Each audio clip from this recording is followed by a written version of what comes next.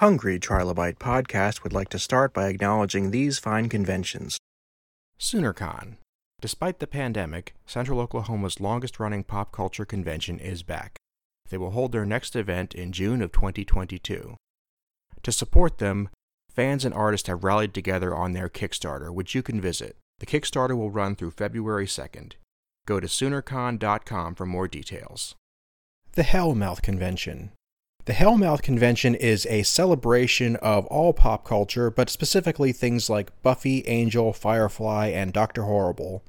It is held in Los Angeles, California, and the next event is scheduled for June 3rd through 5th, 2022. Proceeds benefit the Los Angeles LGBT Center as well as the Ron Glass Memorial Scholarship Fund. For more information, go to thehellmouth.org.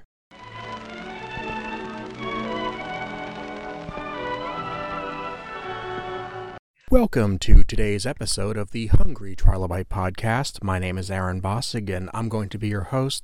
Today I'm welcoming Larry Hankin to the show, and this is going to be a fantastic example of an episode that starts off talking about arts and creativity and spirals into what really motivates us and the mysteries of the universe. Let's get started. On tap today, we have Larry Hankin. How are you doing today, good sir? So far, so good. I'm not sick. Well, I'm glad to hear that. I mean, in this day and age, that is an accomplishment by itself. Yeah, you bet. I just don't go near human beings. You know what? Human beings are overrated. Yeah, human beings and birds. It's out for a while. Yeah. You know, Larry, it's interesting. When I talk to somebody about one of the things you've been in, whether it's a movie or a TV show, it's interesting because I have the same experience every time almost, whether I bring up your appearances in Breaking Bad or Billy Madison or Star Trek. People, you won't necessarily be a big part of the episode or movie, but your scenes are always the ones people remember. You have that memorable quality that make people want to discuss you. Thank goodness. I mean, there's nothing I can do about it. I can't turn it off. I can't turn it on.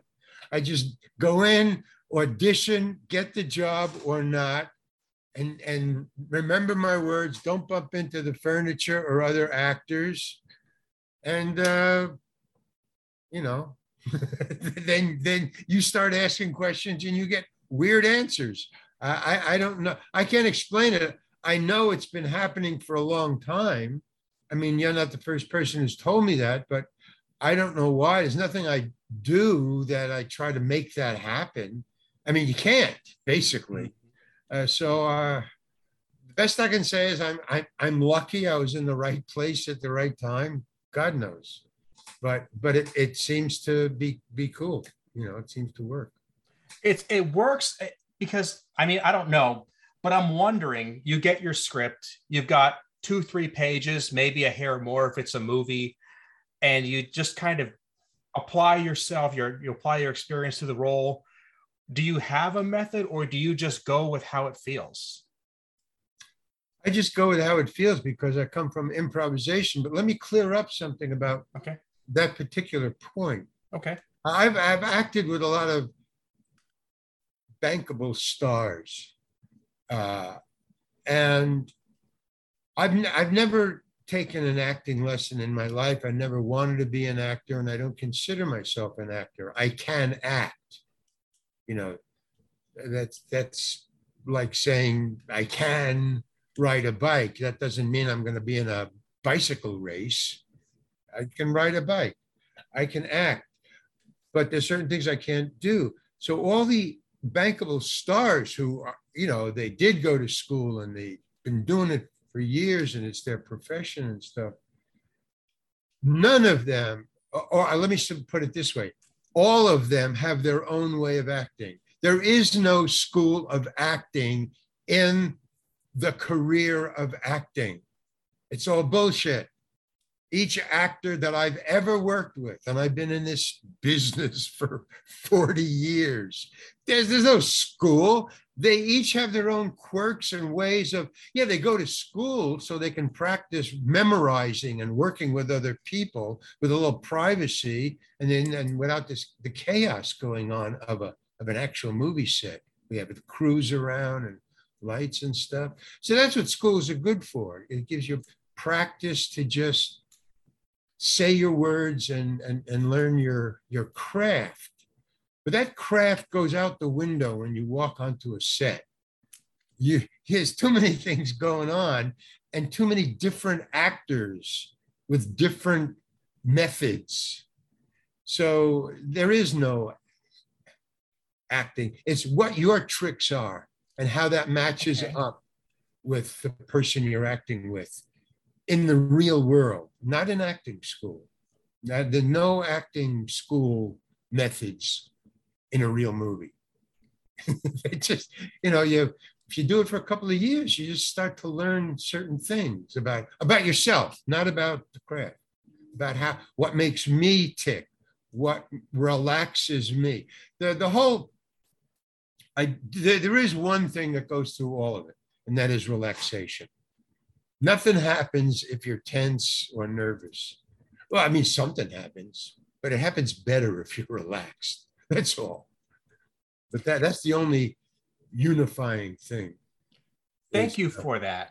Because I don't know if you probably couldn't have done this intentionally, but there's something that I've been working with for a while. A lot of my audience comes from a background of not being in acting. I'd say the vast majority of them do, but they have a real interest in this, whether they're independent filmmakers, whether they're, community actors. But the common denominator is they have day jobs. They can't afford to invest their whole life into creativity, but they really want to be creative. Don't we all? Do we all? I mean, I know some people who don't really see that being a priority in their life, but a lot of people do. Well, I mean, if you're talking about the arts, creative, then yeah. No, we're all born with the same stuff, man. I mean, everybody has DNA, and that's all programmed. You have nothing to do with that. Well, part of it is curiosity, creativity, intelligence, all the other crap that goes into making you. And then you pick up stuff, but most of it is kicked out of you in the first, 10 days of your life. I mean, you come into the world and they slap you. I mean, what's that all about? So I think all people are creative. It's just that they don't follow it or they don't know it. My parents tried to knock it out of me. I mean, just beat it out of me. It just didn't, their method didn't work. Mine did. Tenacity. But so creativity that's like your skin, man. I mean, if you're a human being, you have creativity. If you don't want to use it, that's fine, man. If you don't even want to look for it, that's fine. But to have other people impose, don't be creative. That's my upbringing. I don't know about anybody else's. Don't be creative. It was never verbalized, but that was the message. Be a doctor or a lawyer. Get a career so you can take care of us when we're old. That was the messages I got. And they just rebelled against it. I mean, what else is a 10-year-old going to do with that kind of bullshit? So, you just, and if you want to be an actor or you want to be creative, you want to be a painter, whatever you want to do, just go do it. You're right. And everybody else is wrong, mainly your parents. Even if you have got great parents, who are all for you and they show up for all the ball games and they show up for your plays. Even so, at some point you got to say, yeah, but I got to do it my way. So creativity is just something that it ain't easy. Let me tell you that. Creativity ain't easy.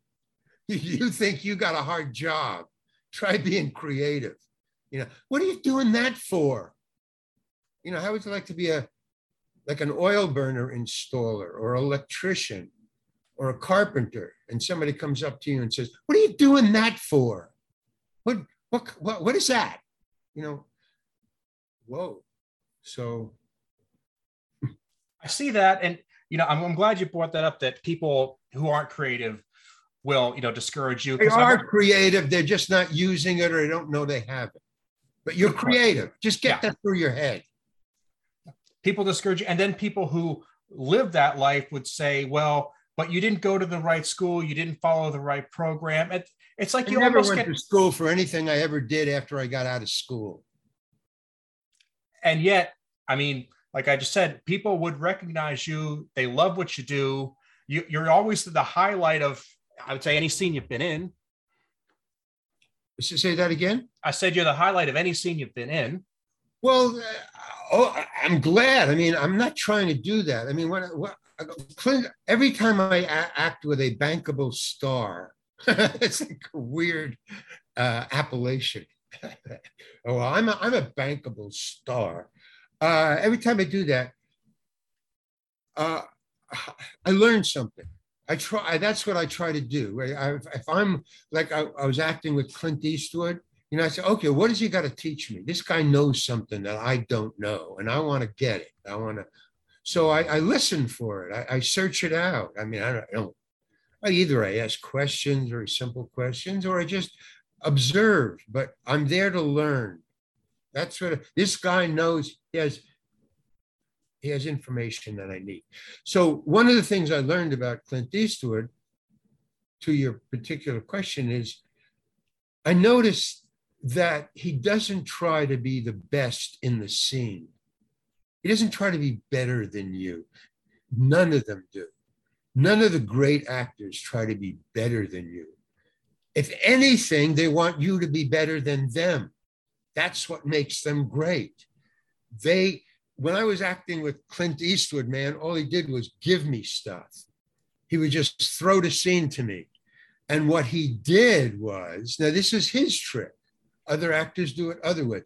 But what he did by doing that is he would give you the energy. He would give you the scene, and you would take it and you would run with it. And all he did was just rise with your energy. So they're like corks, man. They float on your energy. That's how relaxed they are when they go into, even if it's a tense scene of a fight or, a tank movie, war movie. No, they just ride on the energy given. That's what I learned from Clint Eastwood specifically. Other actors, I learned other specific things. But it was amazing. He would go, blah, blah, blah, blah, blah, and I'd act my little ass off. And he would just take that and just go right above it. He'd just float. He wouldn't try. He would just be there for your energy. He would receive.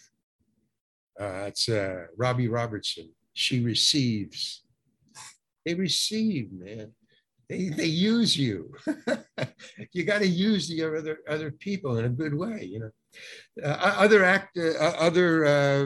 what I learned is about acting by the yard. Yeah, you ever hear that? Nobody ever. No, I have not heard that. Act by the yard. What does that mean, Larry? Okay, well, I learned that by observing Peter Ustinov in what was the movie? It was a Jerry Parish movie, Viva Max. I would watch him, and they would do so he was with a horse. He was a general who rode a white horse. So all his scenes were with a white horse. Try acting with an animal, So what he had. Okay, so you can't act against a horse. You just got to let the horse do the scene. You just be there. Horse going to horse. Yeah. So what he would do is they would take a master shot, which is the long shot just to get the whole scene in. And then you punch in and get the real scene. And you may never use the master shot. A lot of directors don't. But so I would watch him. So in the master scene, he would act. He would be the general, but he would be the general large. And then they would move in for his close-up, and all of a sudden, his acting would shrink.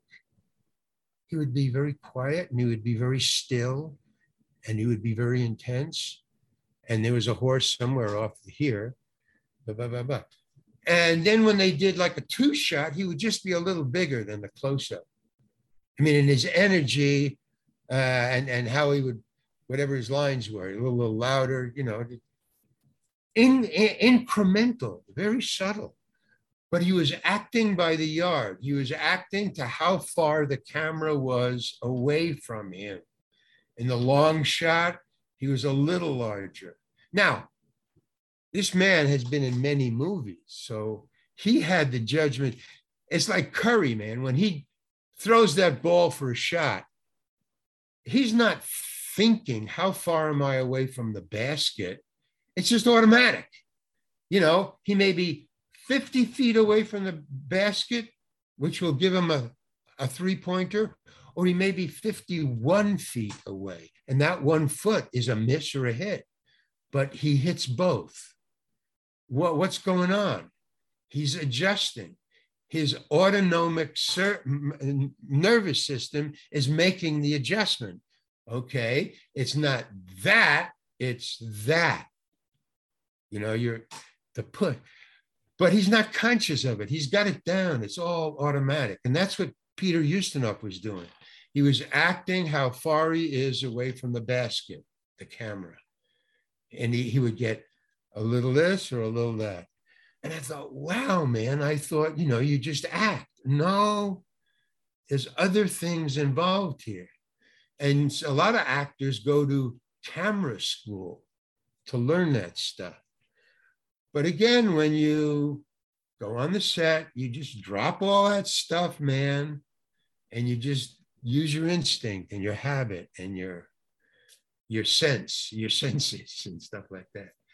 So, you know, you just learn. I go there to learn. And maybe that's what makes people want to watch me. This guy's not trying. He's learning, you know. Mm-hmm.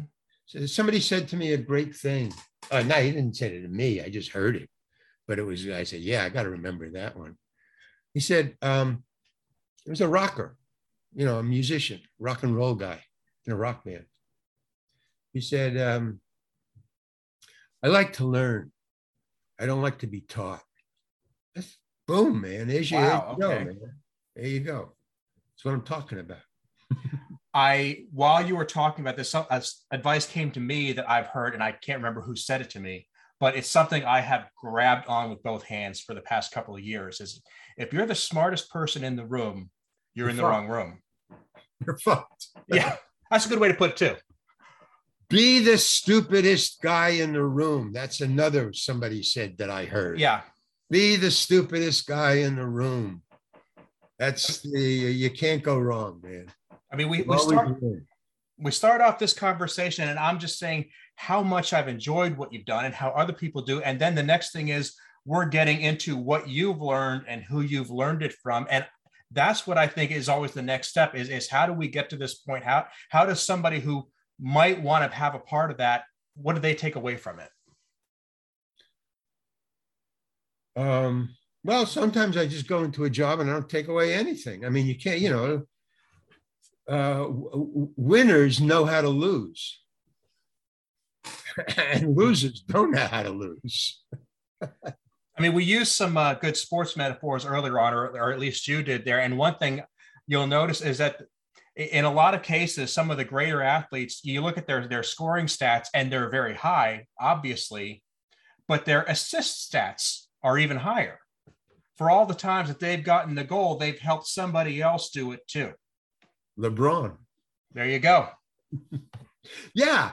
Well, I mean, again, you can watch LeBron and learn stuff. You can watch Curry and learn stuff, but neither Curry nor LeBron learned how to be LeBron or Curry in any kind of basketball school or learn from a coach. That was they put it all together and then they made their own school. You know, LeBron goes to LeBron's school.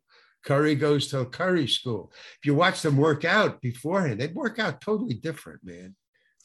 You watch Curry work out. That's where you learn. You can really learn. Oh, wow. Look at see how what he's focusing on in the setup before the game starts. How he has an assistant Curry uses an assistant to throw him the ball from different points in the courtroom, in the court. LeBron does it on his own, you know, among other people. Curry just does it alone, kind of.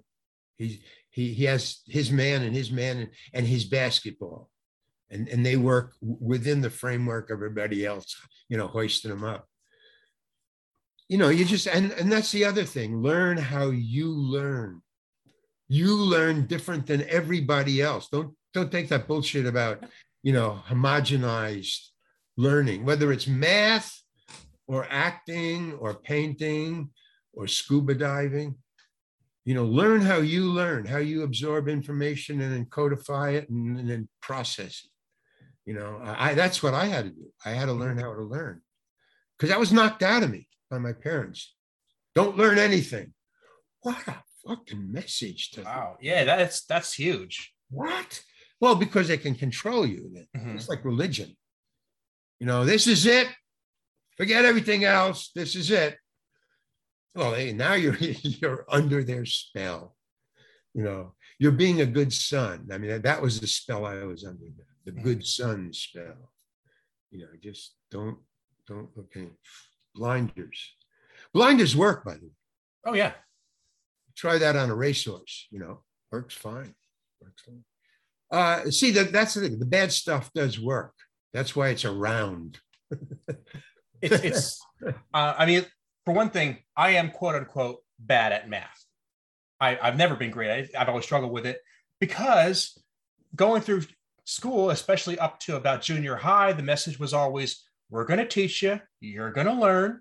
Don't read ahead in the book. And I heard that every year. Whoa. Don't read ahead in the book. Because that, you know why? Do you know why they say that? I'm listening. Because the teacher reads one chapter ahead.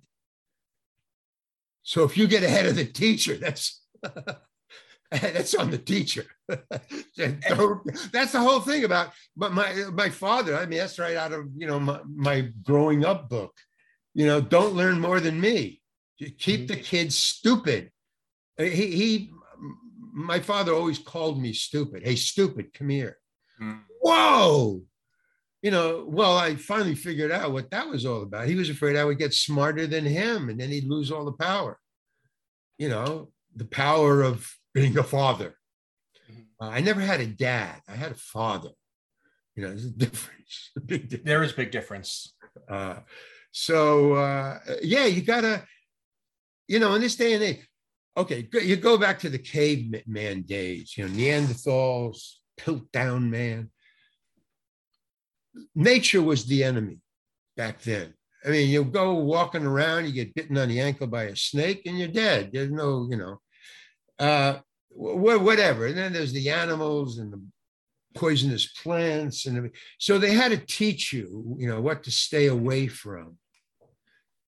Well, there's stuff like that nowadays, you know, the modern age. It's not plants, it's not snakes, it's other things. And a lot of parents try to protect you, but they're still working on that snakes and poisonous plants bullshit. So they're telling you the wrong thing, or maybe half truths, or, I mean, they're doing it. Here's the worst thing. They're doing it because they love you. And you can't argue with that. I mean, they're coming from the right place. They really are trying to teach you the right thing.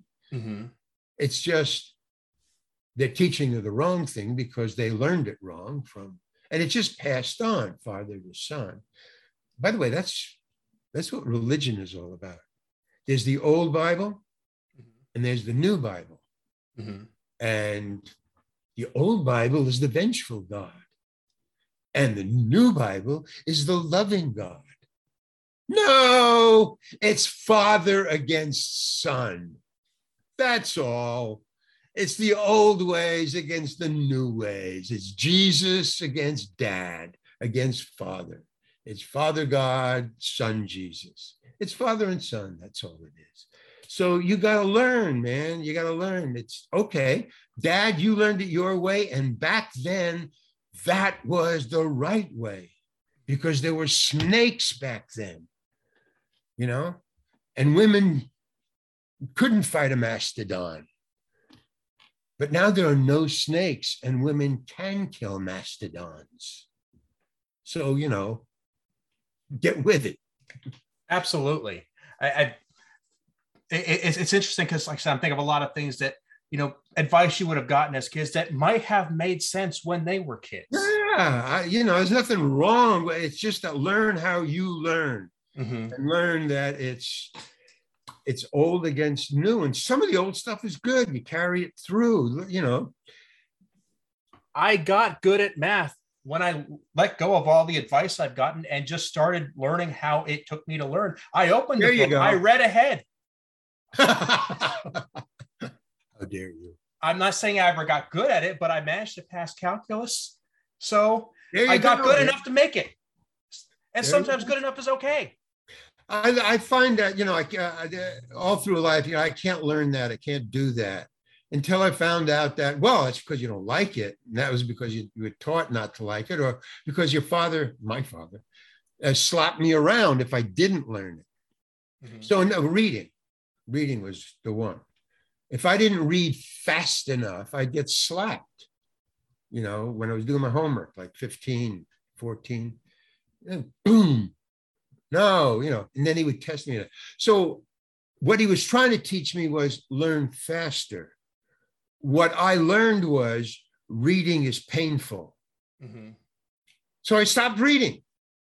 It was too painful. What the fuck? So in other words, they think they're teaching you one thing out of love, and what they're teaching you is don't learn what he's trying to teach you. It's just, I don't understand Homo sapiens, man. I really don't. We're on the edge of extinction and we're talking about, bullshit. I don't know what. Sending two people 175 miles straight up. And yeah. And how does that kind of, where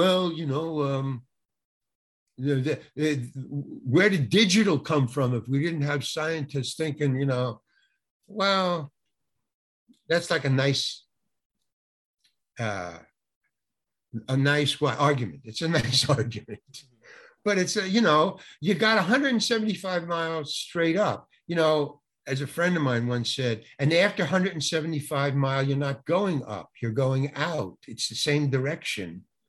So once you get 175 miles straight up with no wings, just pushing. Who was the first guy who said, no, let's not use wings, go straight up. And then my next question is, okay, you got 179 miles straight up. And then what about the infinite amount of out there is yet to go? It's going to take you more than 3 months to get to Mars. But there's people, what about Afghanistan? I just don't get the connection that people are making. Maybe it's me, and I'm perfectly willing to say that I'm wrong. I'm not afraid of being wrong. Another thing about Homo sapiens, the fear of being wrong and being corrected is just not furthering. It's not furthering people. No. So, I try to encourage people to be okay with being wrong. Don't be afraid of it. Have you ever heard of anybody say, I'm sorry, that I'm wrong, you're right? How many times in your life have you ever heard that? Oh, you're right, I'm wrong. My goodness.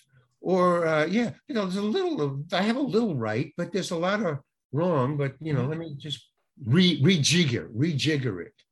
Here's a good one.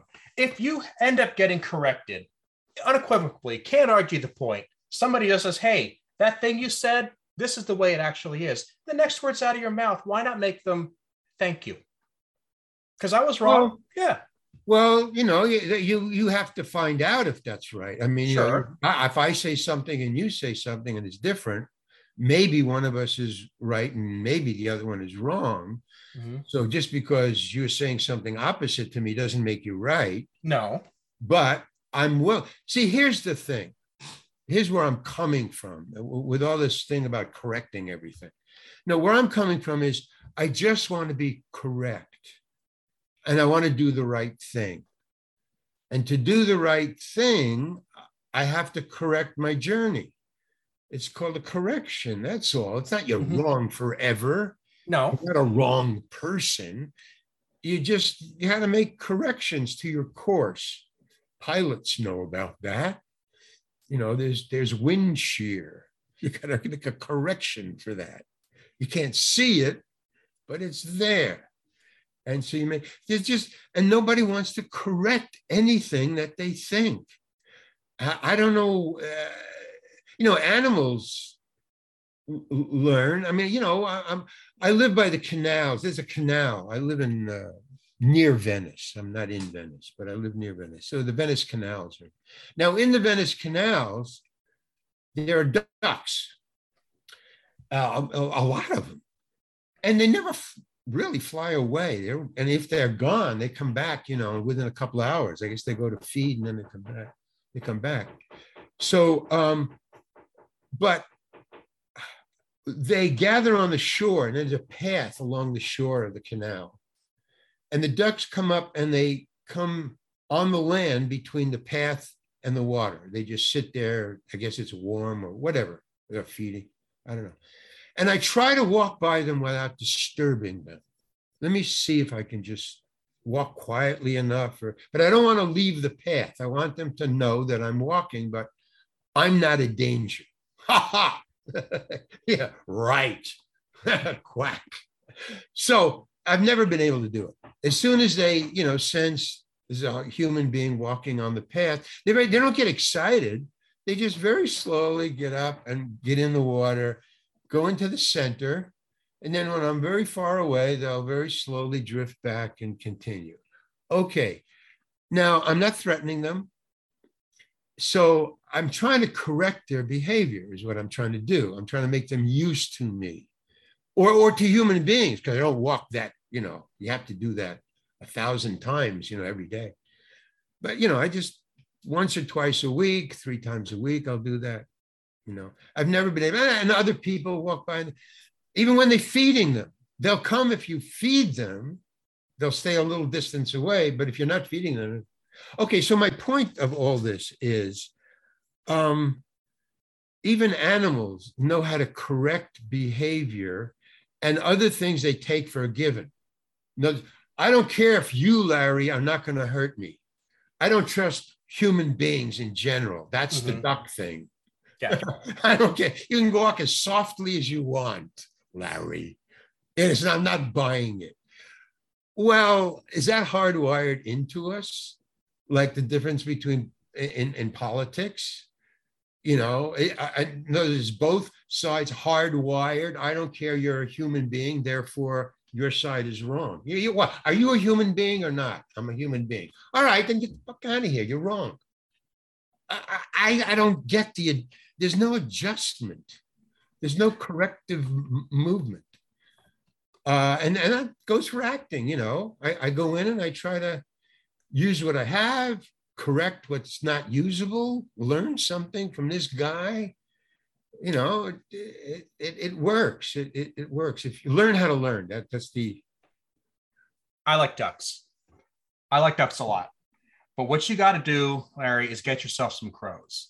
Because it's been found that crows will recognize which humans are nice to them and which ones are not. And they will teach other crows. And what is that called? That's called a smart bird. That's what that's called. That's called, wow, animals have intelligence. They can make decisions on their own. I mean, ducks are a little slower than crows. Crows are very fast.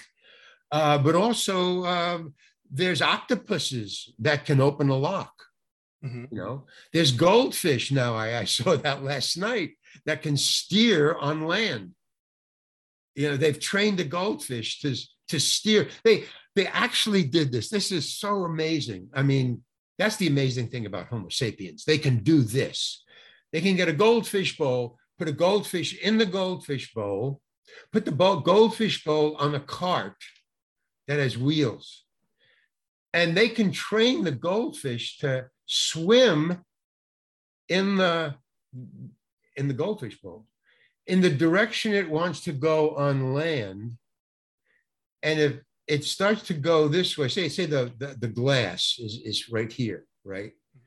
So they've got some sort of digital thing all around it. So if the goldfish punctures this, electronic thing, which it can't sense or see, but if it goes, the card will push this way. So in other words, it swims this way, and if it swims this way, it'll go that way. And so the goldfish, now they put it on a path, on a sidewalk, mm-hmm. and the goldfish will go down the sidewalk to a thing that they want. If the goldfish can get to this color, which it can see through the glass, if the goldfish can get close enough to that color, it'll get fed. So that's what it's going for. It's steering towards the food, but it's steering.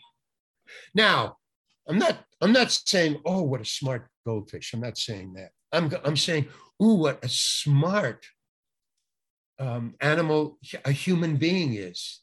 It trained a goldfish to go to the food on land by driving its goldfish bowl. I mean, what other animal would come up with that? Let's see if we can train a goldfish to steer on land. It was about a month or so, we actually managed to train a rat to play Doom. There you go. Yeah. You see what I'm saying? So we're not a total waste of God's time. That's really cool. We can train rats and goldfish. We're training rats and goldfish. Learning how to get along with one another, not so much. We can communicate with the goldfish and not with each other. No, I mean, as a species, we don't work. No. I mean, we're not a survivable species. We aren't. I'm not making a joke. Okay. That's what I believe. I mean, it may take a while before extinction happens, but look, goldfish and other fish learn to survive in the sea. We have learned to survive on land, which is short for Earth, which is short for planet. Homo sapiens have learned to survive on a planet. We haven't learned, nor have we evolved to survive in space. If it takes 3 months to get to Mars, easy 3 months, maybe 6. It takes 3 months. We're going to be in space for a long time before we get to another planet. And we found out that in space, no gravity, even if we have, the treadmills and the circular things, so centrifugal force, and even we got that, our body starts to change because our body is trying to evolve to no gravity. So by the time we get to the next star or habitable planet, we won't be Homo sapiens anymore. We'll be the next evolution or a thing evolving. They did the thing with the twins. Mm-hmm. They kept the twin here and they sent the other twin up into space for a year. And then he came back. And then they compared the twins. And the twin who was in space for a year, his body changed. They weren't twins anymore. His head got bigger. Certain body organs changed shape. Because it was making, evolution. It was just trying to make an adjustment, trying to make a correction. So, I mean, Homo sapiens, the evolution of Homo sapiens is very interesting to me because I'm seeing where animals are actually smarter than we are. They just don't think about it. Thinking is what's getting in our way. Some scientist said that our curiosity has far outdistanced our ability to do things. So now we've invented an atomic bomb, which can annihilate us, the entire planet, What animal would do that? Invent something that can destroy itself. So far, we're the only ones who can do that. And we consider that intelligent. Well, that's what kind of, it's that morbidity that bothers me a lot. Like when you talk about sending, civilians into space on cell phone cap, I respect the accomplishment that is. And the people that worked hard on that, I think it's great.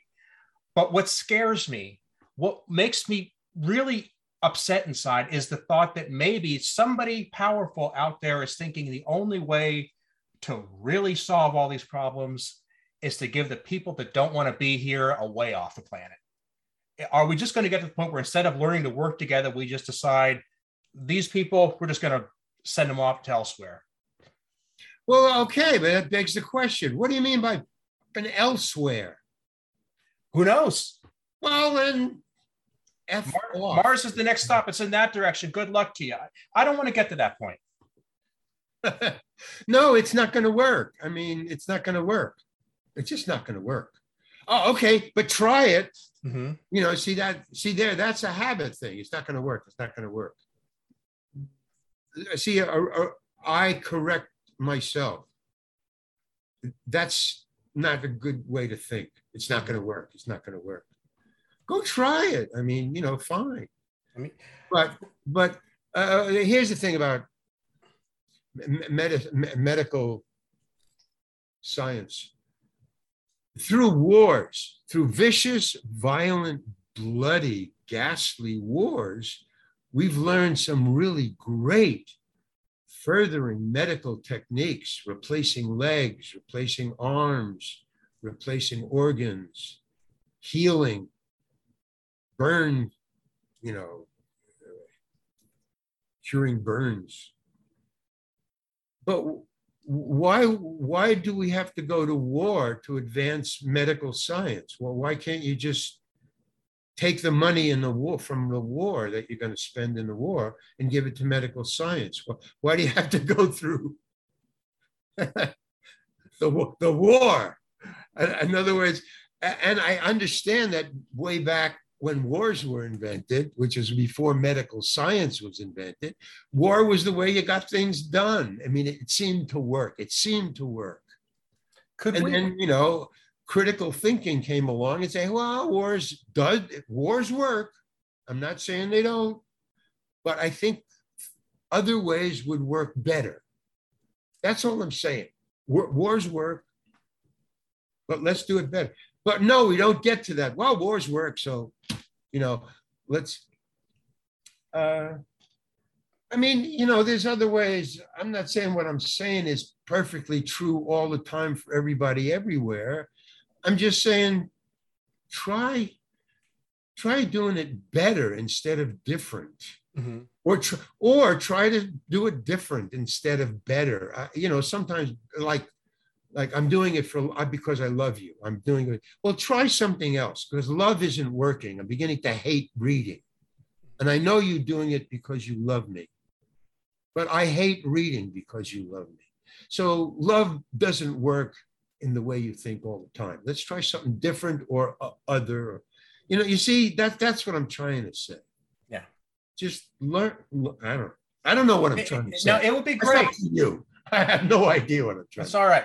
It's like, it would be great. And I'm sure every parent struggles with this. I know I do. So I'm not trying to say I'm better, but you got to realize when you're loving maybe someone the wrong way, that the reason it's the wrong way is they're not you. They're their own person. They're going to learn a different way than you. Let them do that. Okay. So is that taught in school? That's very intelligent piece of information that I'll take with me. Thank you very much. Is that taught in school? No. Is there anything we've talked about taught in school? Mm-hmm. How to think for yourself, not, in the group thing. I don't know, like, what I think should be taught in school? One is any kind of hygiene, either sexual hygiene, personal hygiene, and species. Mm-hmm. Species. Just, there's a course in art and there's a course in species. Well, class, first of all, let's get one thing straight. We're all the same species. You from Taiwan, you from China, you from Russia, you from Africa. We're all one species. So if, forget this white, black, yellow, red, pink, blue, orange. I mean, that's a dog and that's a dog. That's a spotted dog. That's a black dog. The dogs go, I mean, I don't get the pecking order of Homo sapiens. You got it all wrong. Let's get a new pecking order. Mm-hmm. Let's get a new way of,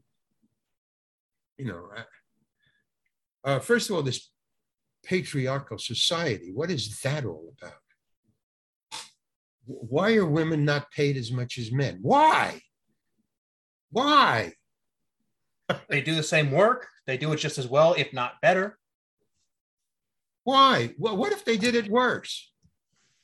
I mean, okay, you and me are going to act. It's a big movie. I'm going to pay me $200. I'm going to pay you $200. We're going to do a scene together. We do the scene. I'm pretty good. You're awful. Okay, so people who were wearing black T-shirts are awful, and people who are wearing white T-shirts get $200 each time they act. In other words, it doesn't, women can do that, can't do that. Can all women do that? Can all men? Can all kids? It's just, I don't like the pecking order. Let's get a new pecking order. Mm-hmm. So we're in a situation now, and we can talk all day long about the things that are wrong with the world today, because the list is long. But we have an opportunity now to look at things and say, we've done it a stupid way for a long time. Let's find a better way. Like you just said quite a few times, it's like there's better ways of doing things. Let's at least try something different. Who knows? Yeah, I mean, with some sort of sense. I mean, mm-hmm. There are certain people on social media who are making suggestions that are different, but they're just out of line, or I mean, they're on the surface. I don't know what the expression is. You can tell it's not going to work. You can try it, but I mean, or just calling somebody stupid doesn't really work. No. But they keep on calling people stupid, thinking it's going to work if I say it 10 times. Well, that's stupid thinking. There's a lot. In other words, every time I can't get off of this thinking of mine that Homo sapiens aren't working out. It's not working out, folks. And I'm a stand-up comedian. That's what I think I was born to do. That's what I've been doing until I became an actor, because the money was good. But I was a stand-up comedian and quite successful. I was opening for Woody Allen, Miles Davis. I was doing it, Playboy clubs. I was a funny guy. And then I started to focus on Homo sapiens just as subjects to, doing my act. They're very simple. And I started thinking, oh my God, as far as Homo sapiens go as a species, this is all wrong. I used to say, okay, if you think of Earth as a bright, shiny apple, if you take an apple and you eat it, and you got the core, and then you throw it on the lawn and you just leave it there, in about, 2 or 3 weeks, you go back and you look at the core, the apple core, it's like a hard piece of black. It's just, it's not an apple core anymore. It's just almost like a piece of antique, but it's hard and it's black. Okay, but if you took that shiny apple and you left it on the lawn, it would become that after this white fuzzy stuff, this fungus that grows on apples. If you leave it, and it would start to rot, get soft, and it would rot. And then this gray fuzzy stuff would go on it. And it would stay on there until finally it consumed the whole apple, until it was a hard black apple core. So I always thought that planet Earth was a nice shiny apple in the universe going around the sun. And we, Homo sapiens, because it was doing fine until we came along. It was just not doing its own thing. And then Homo sapiens came along, and now we're using it all up. We're poisoning the water, the air, we're using up the land, the arable land, the livable land. We're just not, we're our garbage dumps are filling up, our, okay. So what I'm saying is, if we taught ourselves that we're a species, we would see that as a species, that fungus, when it finishes that apple, shiny apple in space, and it's black, where is the white fungus? Where is that? There was a white fungus eating that apple until it turned into a black core. Now there's just a black core. There's no fungus and no apple. I kept on thinking, we're the fungus on the apple of Earth. I didn't go far enough to say, wait a minute. Once we use up all the zinc, all the copper, all the food, all the air, and all the water, what's left? Well, anything that can live without those things. And there's animals and insects way under the earth that don't bother with that stuff.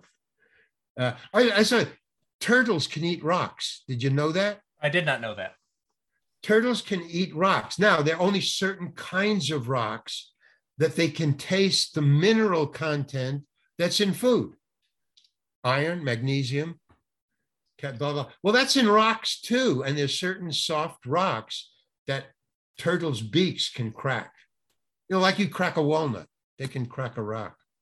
These soft, and they swallow the rock, excrete the hard stuff of the rock that they can't assimilate, and then they use the iron and the calcium and the whatever else is in the rock. So and when push comes to shove, they can eat rock. So they've figured out how to survive.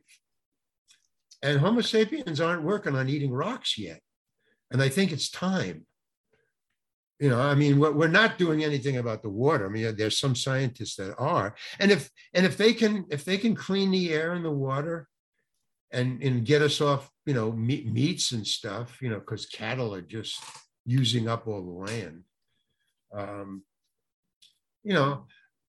Again, I'm making vast generalities here to make a point about, hey, wake up, we're a species, whether you're an actor or a painter or a carpenter, it really doesn't matter. Or black or white or pink or blue. We're not, if you study species, I'm an anthropologist.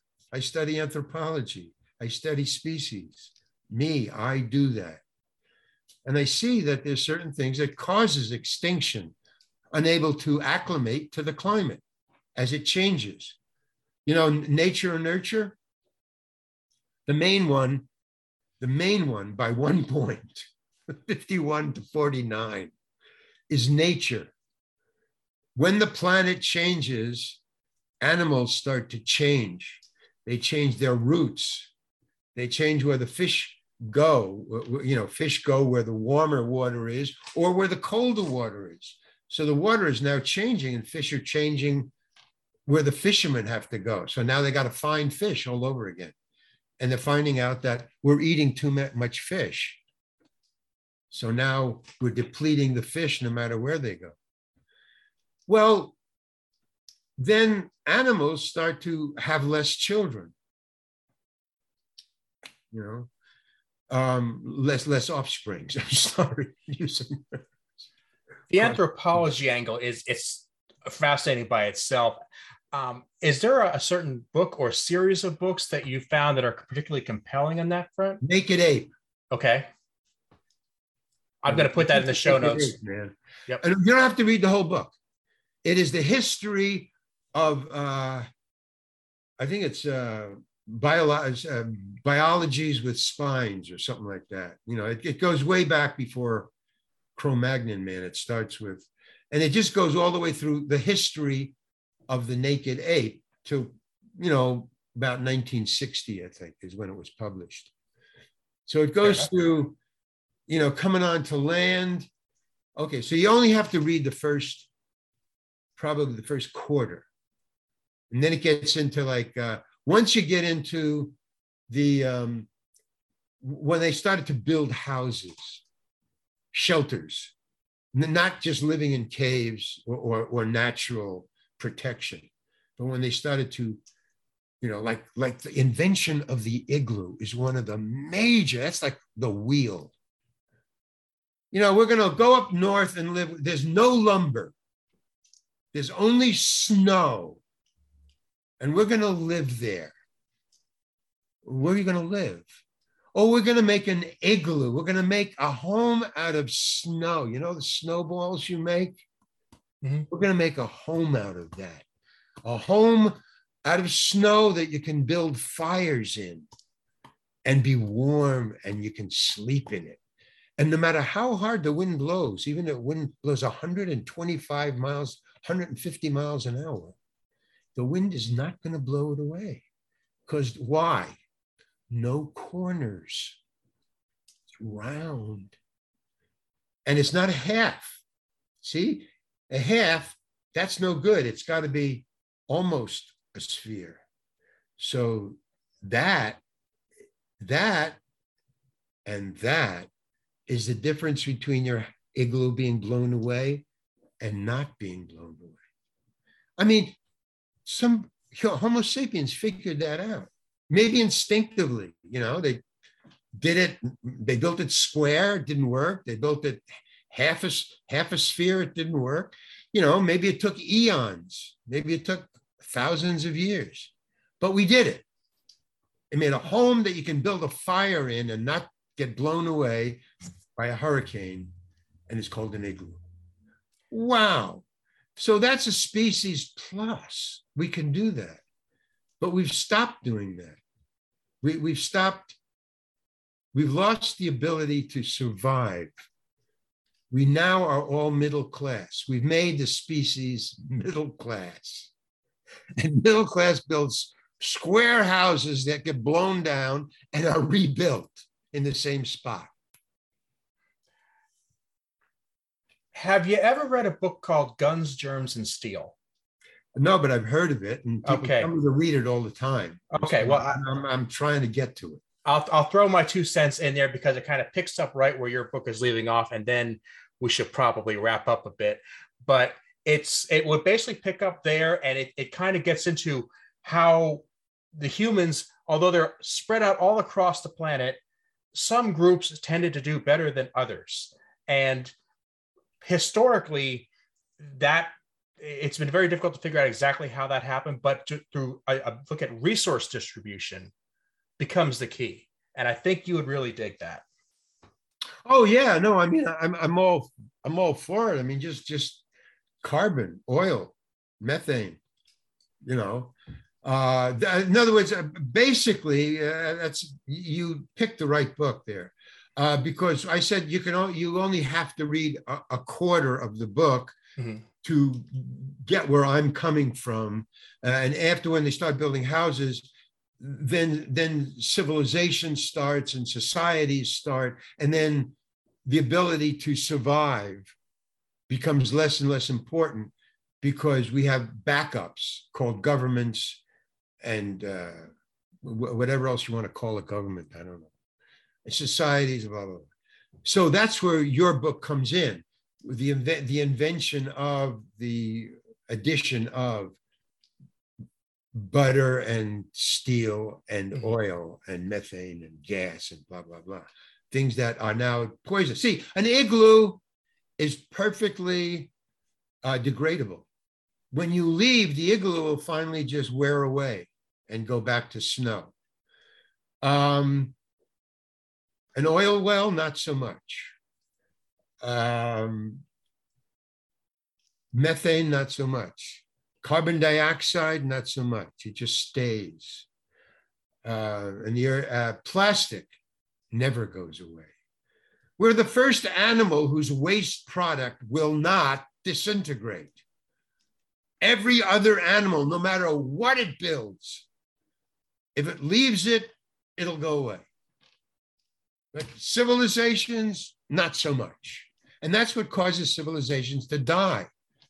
The earth changes, the weather changes, the river changes, the land changes. There's an earthquake, a volcano comes, end of civilization. Let's move it over there. So we haven't learned to survive everything. But there's some animals who can survive a volcano. I mean, they just, dig down. That's how we got here. All the small, when the meteor hit, all the mammals were so tiny because these dinosaurs would eat anything that was on the surface that was edible, like mammals.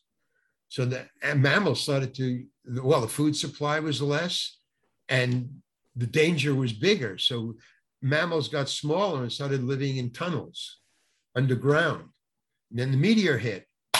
What a smart move. What a species move. Live underground. Now we can go up, plenty of food. We can grow. We can evolve. Well, that was hit or miss. What is it? Luck? Was it DNA? Was it critical thinking? What was that? But we couldn't, the larger mammals couldn't survive the change. It didn't have the equipment, couldn't change fast enough. Dinosaurs, forget it. A couple of eons later, we got human beings. And we've lost the ability to survive this next one. If you watch the news, what they say is, no matter if it's COVID or the global warming, the message is it's going to get worse before it gets better. Now, to a goose, it means we got to fly over the Alps to a better place for 6 months. That's the signal that geese get. Okay, everybody, now we can't, whoa, and the wind up there over the Alps is, whoa, God. And they'll just keep going because we can't go back because, it's either a volcano or it's winter or there's no food. So they just, try until finally the wind dies down and then boom and boom. We as species can't do that anymore. Our over the Alps is Mars. We're not thinking, man. We're not using the old noodle. That's my uncle used to say. You got to use the old noodle, Larry. We always go like this. You got to use your noodle. And he was saying it because you loved you. And he was saying it because, but that was a good one. A lot of things he said weren't that good. He was a martinet. He was very, very strict grandfather. But he was cool. He was cool. Larry, I want to thank you so much for doing this. It's been a true pleasure talking to you about all this stuff, and I would love to do it again anytime. Sure. I mean, I'm coming up with a book. Well, let me do a commercial. TheRealLarryHankin.com. TheRealLarryHankin.com. One word, TheRealLarryHankin.com. These are my paintings. I do paintings. So I have 40 of those up. You can buy them, but they all come on T-shirts. So you can also see the T-shirts and then my little videos that I make, mine, not ones that you see, but my own little film shorts and stuff like that. So that's one. And the second thing is I have 2 books out. One is coming out. One is the Loopholes Dossier, which is a book of satiric fables. You'll like it, believe me, you'll like it. And stories. It's a satire. It's all funny. And the one I'm coming up with is a biology of my life in show business, a biography of my life in show business. So it's just show business stories, things I learned and saw and what happened to me on the sets of all the movies you've seen or haven't seen that I've been in. Fantastic.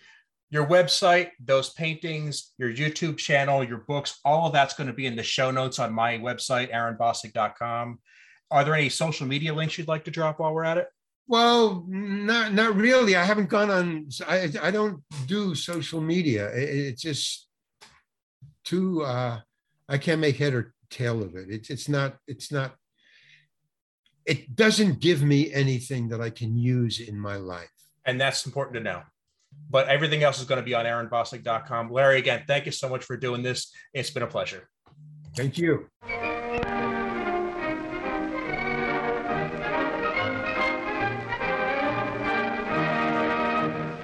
I would like to thank Larry for being my guest today, and I would like to thank you for listening. This was a great example of what I really think Hungry Trilobite is about. We started off talking about creativity and entertainment, and sometimes very silly things, and very quickly spiraled into what makes up our world and how we got to be where we are. I think there's a huge connection between art, and entertainment, history, and even some things like science and engineering. If you have any other ideas about connections like these or want to recommend a subject or a guest, please reach out to me at bossigpodcast@yahoo.com or connect with me on Twitter at Aaron Bossig. Don't forget you can subscribe to this show and get more updates on Apple Podcasts, Google Podcasts, SoundCloud, Stitcher, Spotify, YouTube. Thanks so much, and we'll see you next time.